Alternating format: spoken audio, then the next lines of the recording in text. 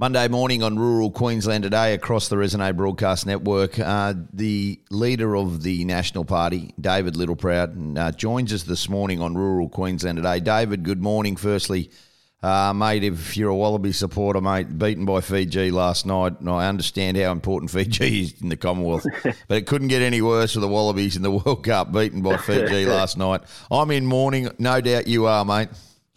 Yeah, mate. Look, the Wallabies are the Wallabies at the moment. They're in a pretty low spot. I think, unfortunately, rugby in the country's taken a bit of a pounding over the last 100%. probably decade, to be honest. And unfortunately, I think European rules have made the game a lot more technical rather than running.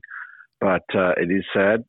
Where hopefully the Wallabies can turn that around, and we've sort of beat Wales, I think, in our pool. So we've got a fair road to hoe at the moment, but anyway, that's Australian rugby. Yeah, and look, with the Lions in a prelim on Saturday and the Broncos in a prelim on Saturday, and then you see the Wallabies at a World Cup getting dusted, and rugby has really fallen, and you're right, over the last 10 years. Can we just talk about the biggest burning issue, and that is the referendum?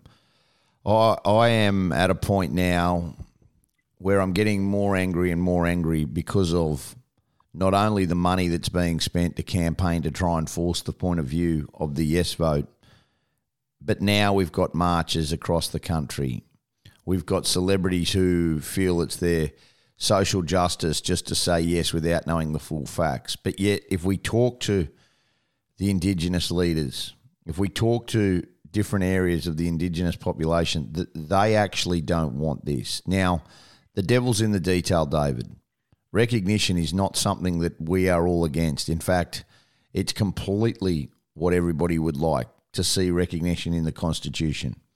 But the way they've gone about this and handled this, the Labor government, and it is the Labor government, it's Anthony Albanese and the Labor government that have done this, is nothing short of appalling. The divide that it is creating in everyday Australian friendships, families, workplace, has never been greater, and it should never have happened.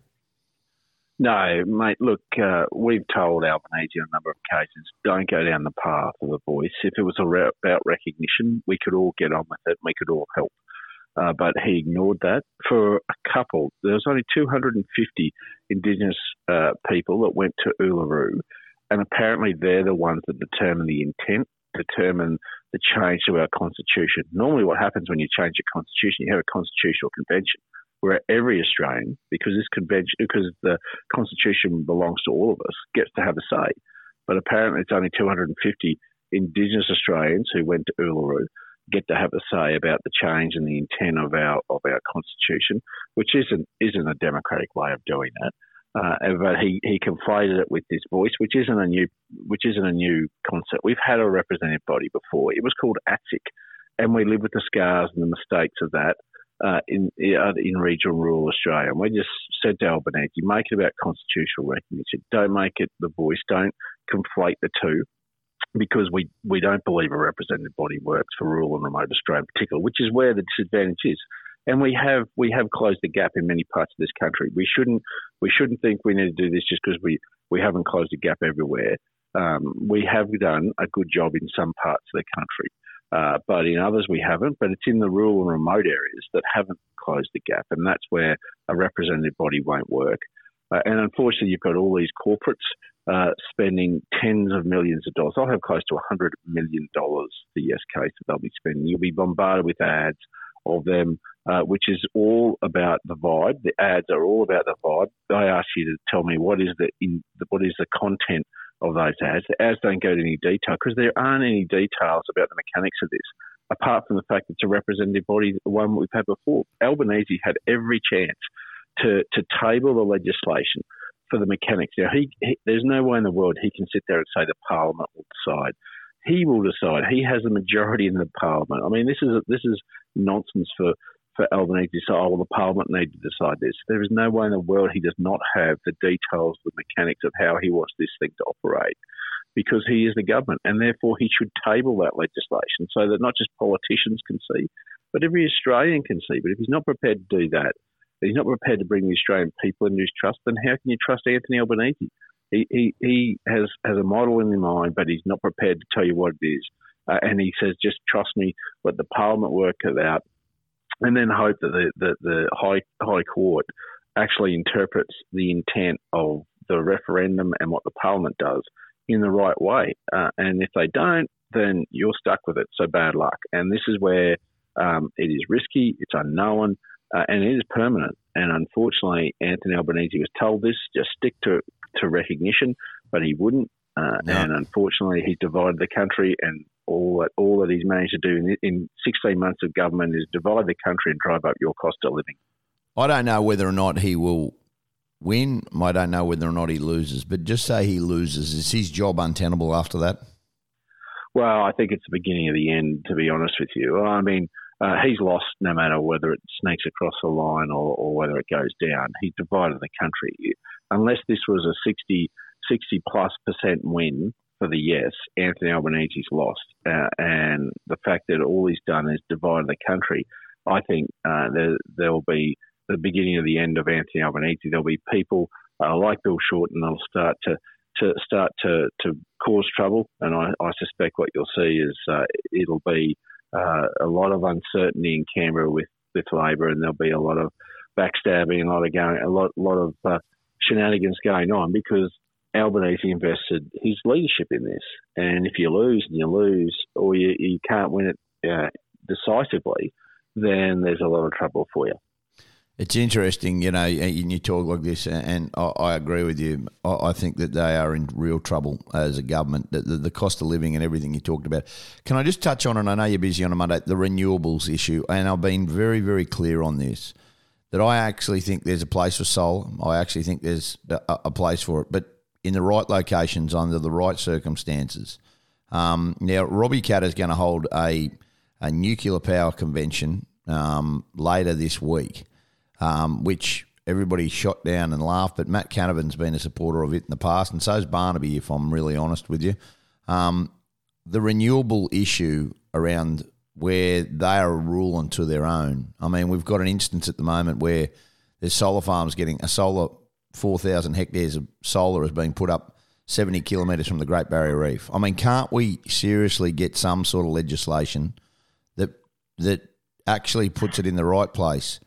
They're under some sort of rules, not just, if you put it up, you're clean to go. You can clear whatever you want. You can do whatever you want, but we're going to support it. It is just laughable at the moment. Yeah, mate. Look, and in fact, when I first became the Nationals leader, I asked Anthony Albanese for a national energy summit so that we could plan this properly. We could get the mix right. And the Nationals have believed for over a decade that we should be exploring nuclear energy. The reason we didn't do it when we governed last time is Liberals couldn't get there. Peter Dutton had the courage to agree with us, the Nats, and say, yep, I'm prepared to talk about nuclear and go down that pathway. So it just makes sense. It's zero emissions, and you can plug that in and build them where existing coal-fired power stations are, so you don't need new transmission lines. So it's not just about all the new solar panels and wind turbines. It's actually about having to plug them in, and there's 28,000 kilometres of new transmission lines that are required with it. So we've said there's a place for renewables as well. I believe solar in particular should be where the concentration of power is required, which is where the concentration of population is, which is on people's rooftops in capital cities.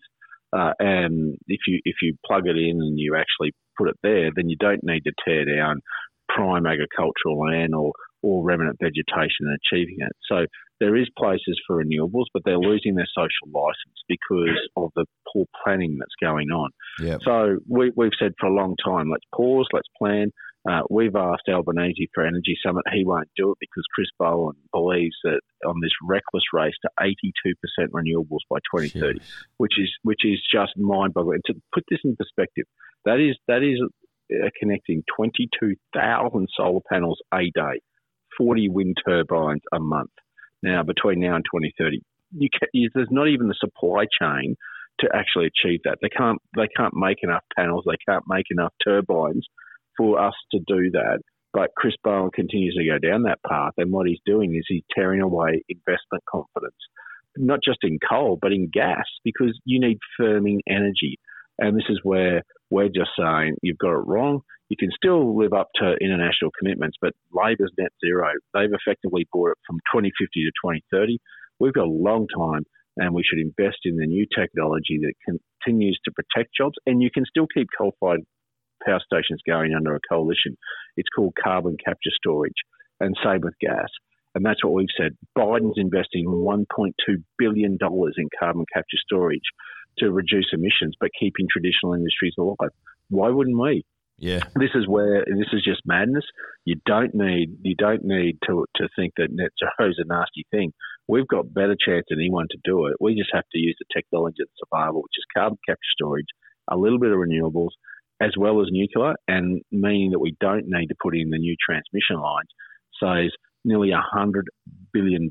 And that is common sense, but unfortunately Albanese and Bowen have left that at the door, and they're just going down this reckless path of a green utopia of renewables that, in fact, are going to cost you more, will be less reliable. And, in fact, we've also got an inquiry at the moment into renewables and how they could operate, because I've also got a big issue about what happens at end of life.